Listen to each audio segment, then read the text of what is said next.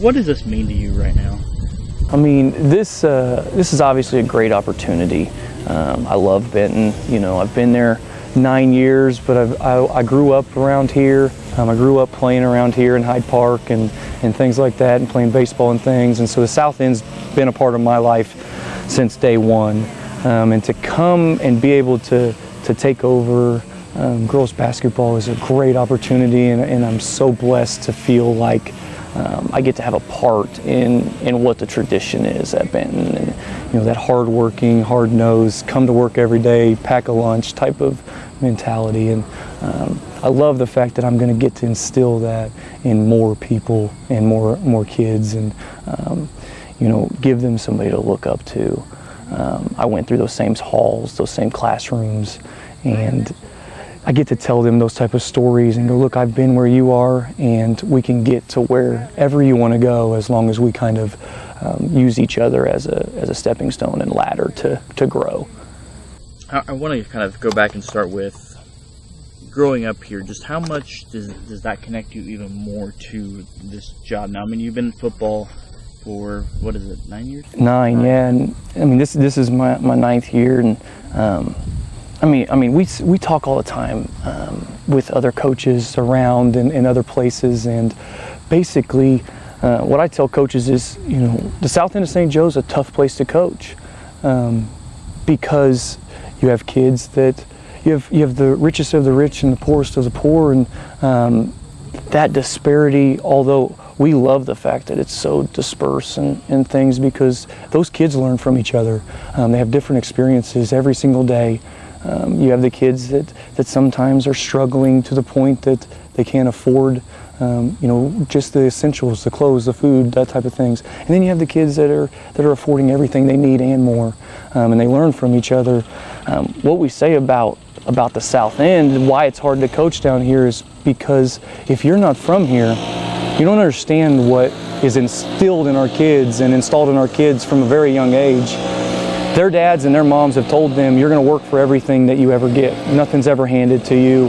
And when you get to Benton as a coach, you realize these kids work, and they work hard, and they don't complain, and they come to work every single day, and they come with a goal in mind of being successful. And what that success looks like to them is different for each kid, but it starts when they're at a young age. It starts when they're 4, 5, and 6, and they're outside helping dad and mom in the garden, helping mow and those type of things. And so the work ethic here is different than other places. But the disparity of the kids you deal with here is so large that it kind of shocks some people. Being from here, I knew what that was going to look like when I got here, and I kind of made a conscious decision to say, look, I'm going to make sure that every kid feels like they are loved. Poor, rich, white, black, brown, green, blue, purple, it doesn't matter. You're going to feel loved by at least one person. And so I tell my kids all the time, like, you're loved by more than just one, but know that you're loved by one. And if that's not enough, then let's go search for what else you need. But most kids, that's all they want. They want somebody that is there for them and that is going to help them get to where they want to go. That's all I wanted. And that's what I got when I came to Benton. When I was a student at Benton, that's what I got. I got somebody that looked at me and went, look, you are loved. And knowing that made me want to come to work and go to work even harder. And so that's why those teams from the past have always been successful at Benton, because they know they're there for the right reasons, and they have a goal in mind. That's what you get down here. Do you think, along those lines, if you weren't from here, this would work out as well as it has so far, just from even the football experience now leading into this opportunity? I mean, look, you can come from out of town and coach here. You know, there are great coaches all over the state of Missouri and all over this country that could definitely come here and coach. The difference is very much mindset here. You know, our kids come to school because they're playing athletics. And don't get me wrong, a lot of times we tell our kids that we want them to get out of St. Joe for a while and go to college other places and see the world and see this country and things, but most of our kids end up back home. Most of our kids come back to the south end of St. Joe, and because they love it here and they know what it's like here and it's comfortable for them. And so what we tell coaches that are new to the district and new to Benton specifically is, you're getting kids that if you're here for long enough, you're going to see their kids. And you're going to see their kids as kids, and you're going to see nieces and nephews and things like that. So when you talk to these kids, remember that they're coming back.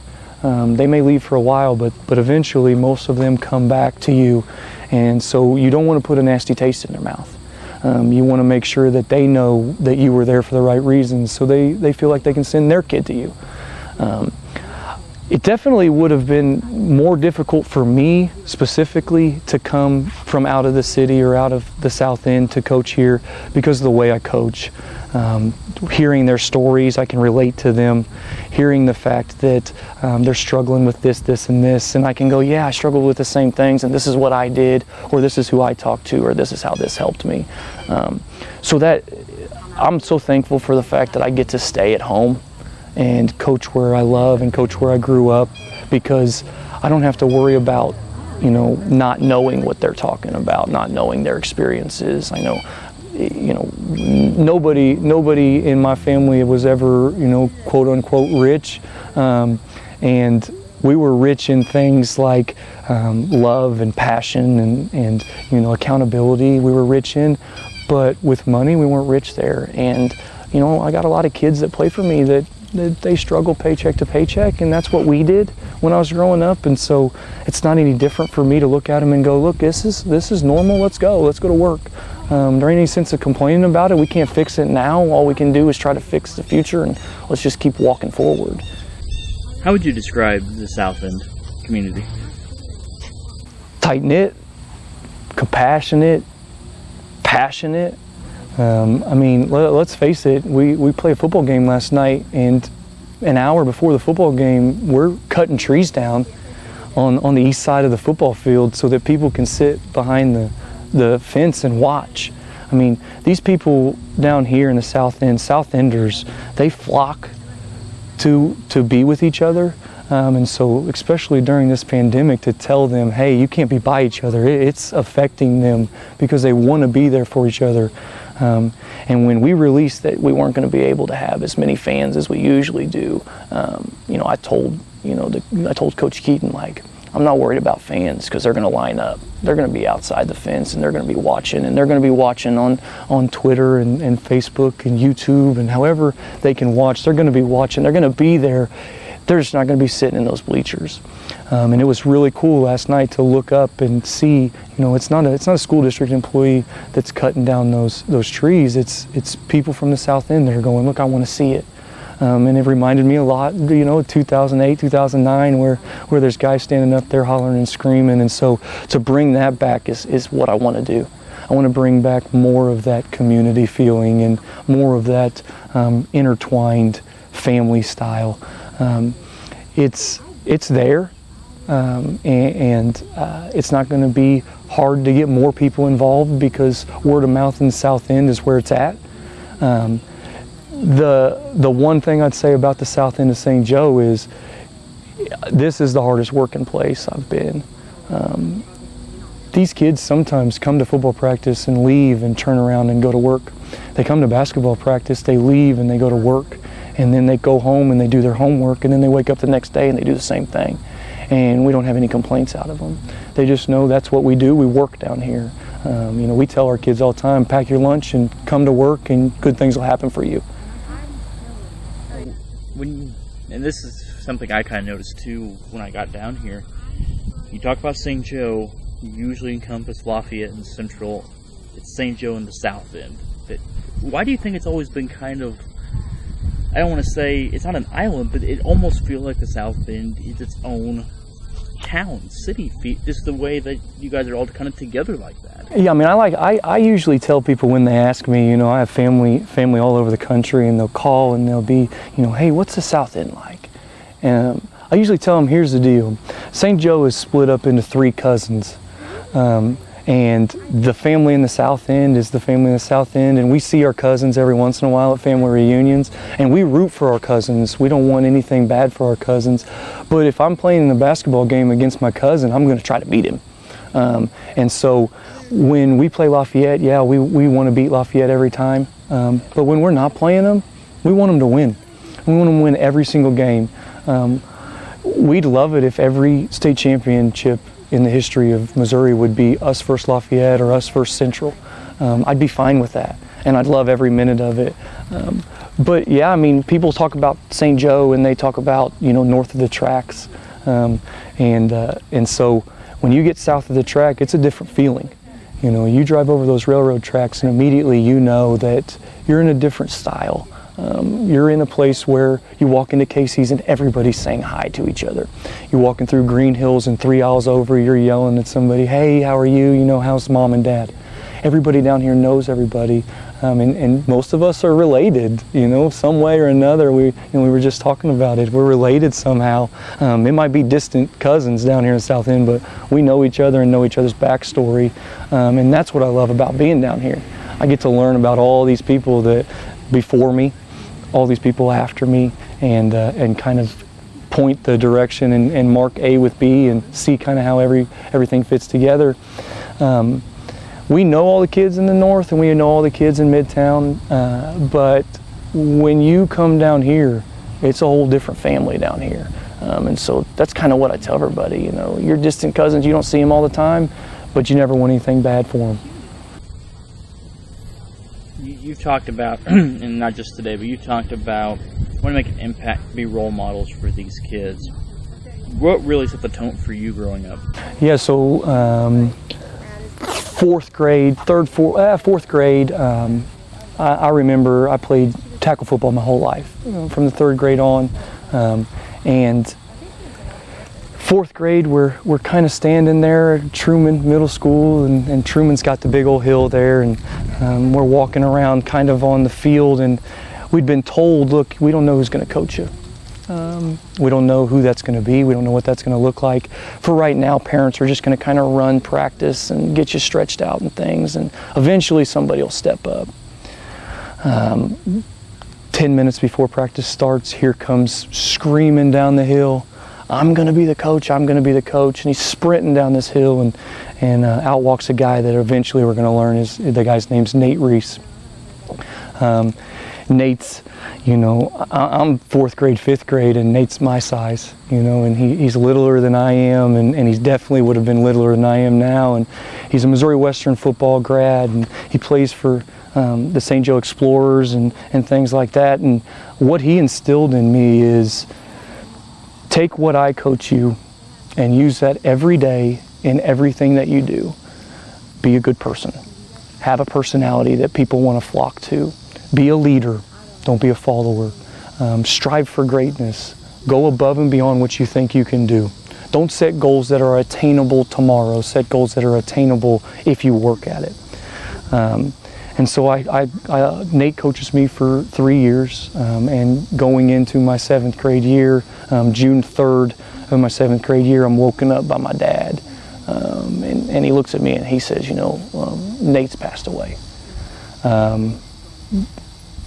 That point in time, I went, listen, I have to do what this guy told me to do, and that is to make everybody that I meet every single day better, happier, and more passionate about what they do. Whether that be sports, whether that be history class, whether that be math class, whether that just be making them a better Chick-fil-A worker, making them a better, more passionate person, being more responsible, accountable. I mean, yeah, I coach basketball, I coach football, but I like to tell people, like, I want to coach you how to live your life. And, you know, we can harp on the negatives all day long. I can tell you how bad my life is all day. But to pick the positives out of negative situations, that's tough. And so what we try to do is teach them how to do that. That's what Nate did for me. And every single day that I live on this earth, I think about things that he taught me. He coached me in. I mean, I named my son after him.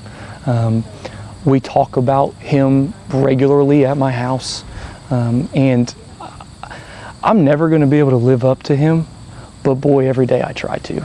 And, you know, we go up and visit his grave often, and I talk to him regularly while I'm coaching. And, you know, if I have a bad day, I go home and I go, look, Nate, you're going to have to help me out here just a tad. And usually I sit there and I go, what am I thinking? I'm complaining again.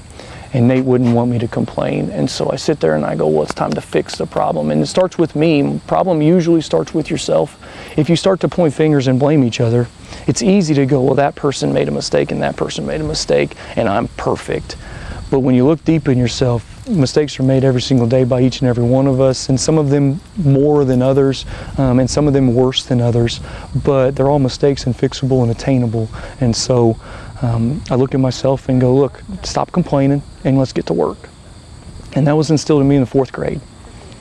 Getting into coaching, how much have you changed from year 1 to now? Oh, so much. Look, I was that coach that was going to come out and I was going to make Benton a state champion my first year. Well, you quickly learn that you're not in charge of everything. It's not youth football where you're in charge of everything, or youth baseball which you're in charge of everything, and especially when you're assistant, you're just not in charge. There's also roadblocks. You know, in youth football, there's so many mistakes that on the other team that you might succeed just because they made mistakes. Well, that doesn't happen in MEC football for sure. Everybody's very well coached in the MEC, and everybody has a goal, and everybody's hard-nosed, and they come to work every day just like we do down here. And so, you know, we lose our first game. And I went, oh my, what happens now? And I went to Matt Tabor and I go, dude, what happens now? We've lost our game. And he looks at me and he goes, yeah, one. There's one next week. And there's going to be another one after that. And there's going to be another one after that. And so you got to immediately have the 24-hour rule. Yeah, you can complain for 24 hours, but after 24 hours, there's another opponent coming. And so quickly I started to change the way that I thought. And so I still coached hard. But, you know, I was going, okay, yeah, win, lose, or draw, we want to make sure that we're getting better every week, because you want to be good when district starts. And, you know, you can go 0-9 in district and still win a state championship. It wasn't until probably week 5 of my first year that I got on to a kid that still to this day calls me and talks, and we text each other, and he Snapchats me and everything. He's got his own son now. You know, I get on to, you know, Devin Burton. You know, I don't remember exactly what happened, but I'm on to him, and it's rough. I'm on to him a lot that day. And Tabor pulls me aside and he says, look, do you even know his story? Do you know what he comes from? Do you know where he's from and what he believes in? And I go, I know that he better believe that he wants to be the best safety ever to play at Benton High School. And he said, but did you ask him if that's what he wants? And I said, no. And it was right then that I went, I don't know anything about the kids that I'm coaching. And so I started going around and going, hey, what do you want to do when you grow up? And the answer was not always be an NFL football player like it was when I asked my 4th grade youth team. All of them said, I want to be an NFL player. A lot of times it was, I want to be an electrician. I want to be a plumber. I want to go be a doctor. I want to be a lawyer. And I quickly realized, holy cow, we're not teaching and coaching NFL players. We're coaching citizens and brothers and fathers and sisters and mothers. And I went, I'm doing this wrong. I need to be more involved in their life outside of the sport that we're involved in.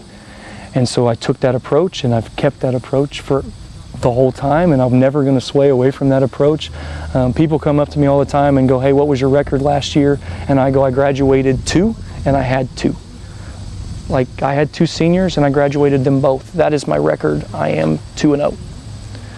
The year before that, I had 2, and I graduated 2. I'm 4-0 right now. And they go, yeah, but what was your basketball record? Well, we didn't win a state championship, and that was our goal, so we didn't make it. Rarely do I even remember the scores of games and things like that, but I remember when people played hard.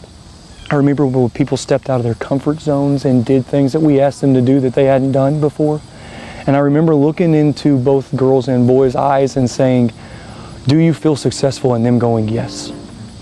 when it's all said and done and you talk to your seniors, do you feel like we were successful in what our plan was? It's never been no, because our success wasn't on wins and losses. Our success was, you're going to graduate, you're going to be a better person than when I got here. And every answer to that has been yes, and I'm hoping that every single answer from here on out is yes, and eventually there might be a no, a person that felt like they didn't succeed in the fact that they are better than when they got here.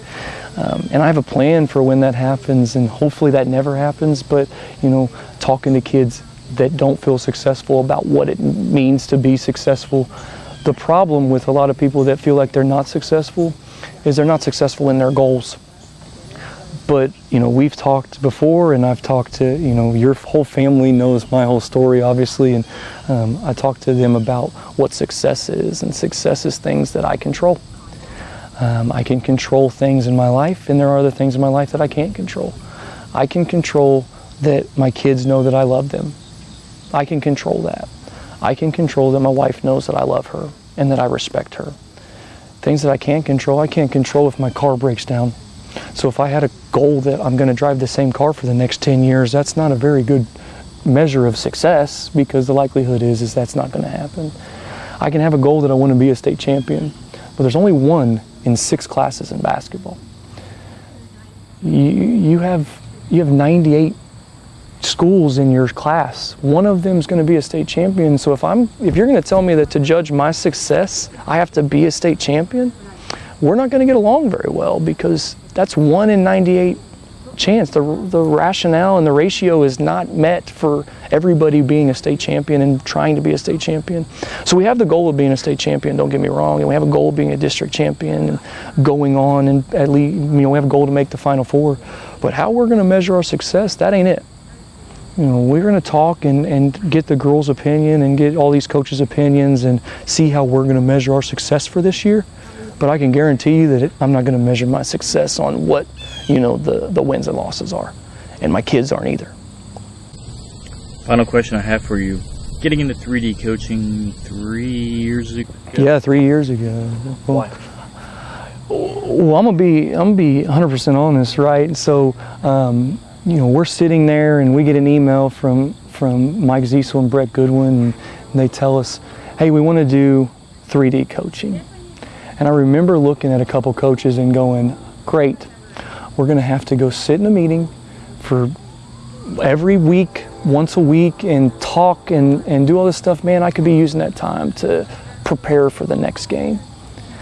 And I didn't go into it with kind of that open mentality of, I wonder what this is about.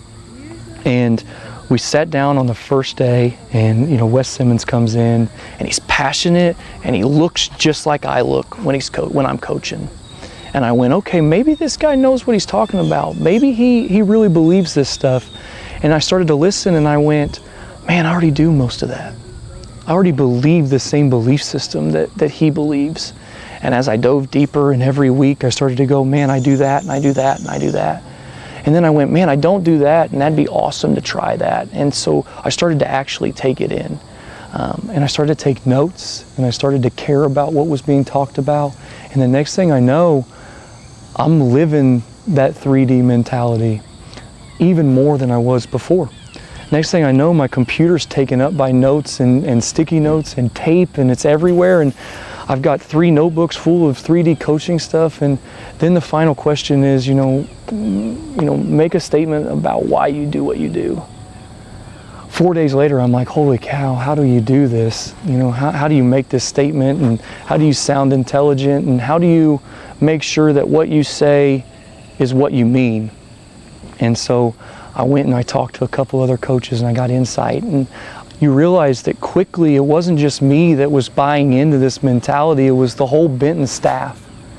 And it was cool to be able to talk to them and go, dude, we do a lot of this already. Why were we so against it? And so every PD since then, I've come in with an open mind and an open heart, and kind of went, the likelihood is we do a lot of the stuff we're about to learn. So if we just come in here and listen, we might learn something. And so I've taken PDs on way differently, professional developments way differently, and clinics way differently. And I take it and I go, look, I'm going to go away from here, and I'm going to go and use one thing. I'm going to grab a hold of at least one, and I'm going to learn something about that one thing. You know, there are clinics that you go to and you sit and you go, man, he's not talking about anything that I want to do. And then the very last second he says something and you're like, that's it. That's the one thing that I'm going to grab a hold of. That's the one thing that I'm going to install in my program. If you get that one thing, dude, that's successful. That's a successful clinic. Taking away something that you didn't have when you got there. 3D coaching installed so much. I didn't just take one thing away. It was so much. And you know, my statement and things like that was way easier when I sat down and really looked deep and went, well, why do you do it? It's not a hard question. Why do you do what you do? You know, why do you love to coach? Why do you love to show up to Benton every day? And don't get me wrong, there's days where I go, man, I don't want to go to work. I'd love to sleep in. And then I think, you know, there are 700 kids at Benton High School that if I'm not there, they're going to notice. And then the next day they're going to be like, hey, where were you at? That makes you feel pretty good. That you're noticed and that, you know, they know that you're there if you're not there. They also know when you're having a bad day. I have kids come up and go, hey, you in a bad mood? And, no, I'm not in a bad mood. They go, well, you just look like it. And then I go, man, I got to fix my face, right? I got to fix the way that I look because I don't want them to think I'm in a bad mood. Every day I walk in those doors, I'm in a good mood. I'm ready to go. I love seeing all those kids. 3D coaching helped me be a better coach, a better teacher, a better father, a better brother, a better son. I use 3D coaching with my 4th grade youth football team. I use 3D coaching when I talk to my sons about life, my daughters about life. I use 3D coaching when I'm in my marriage. You know, I don't just look at my wife and go, man, she's beautiful. I look at my wife and go, she's beautiful. She's got a great mind. She's got a great personality. She's so responsible. And her soul is one of the greatest things that I've ever been around. That's what I use 3D coaching for. 3D coaching is my lifestyle. It's not my coaching style. And if you really buy into that, you really buy into 3D coaching, you can change a lot of things in your life for the better and more positive. I mean, 3D coaching is basically this. Things that are happening around you that are negative, they have a positive impact somehow. You lost a game. Well, the positive impact is I got to work harder. I've got to study more film. You know what you have to fix. But it's getting people to believe in that the 3D Coaching Institute helps you do. I can tell a kid, you got to watch more film. You know, that's that bottom level. I can tell them, you have to watch more film. You have to go out and run more. You have to get your footwork better. But if I tell them, I want you to believe in yourself, like now we're at that top level. You know, now we've gone all 3 levels and we're at that top level and we're coaching their soul and we're telling them, if you don't believe in yourself, then this is never going to work. That's how I use it. And not, like I say, not just in coaching, it's in my everyday life.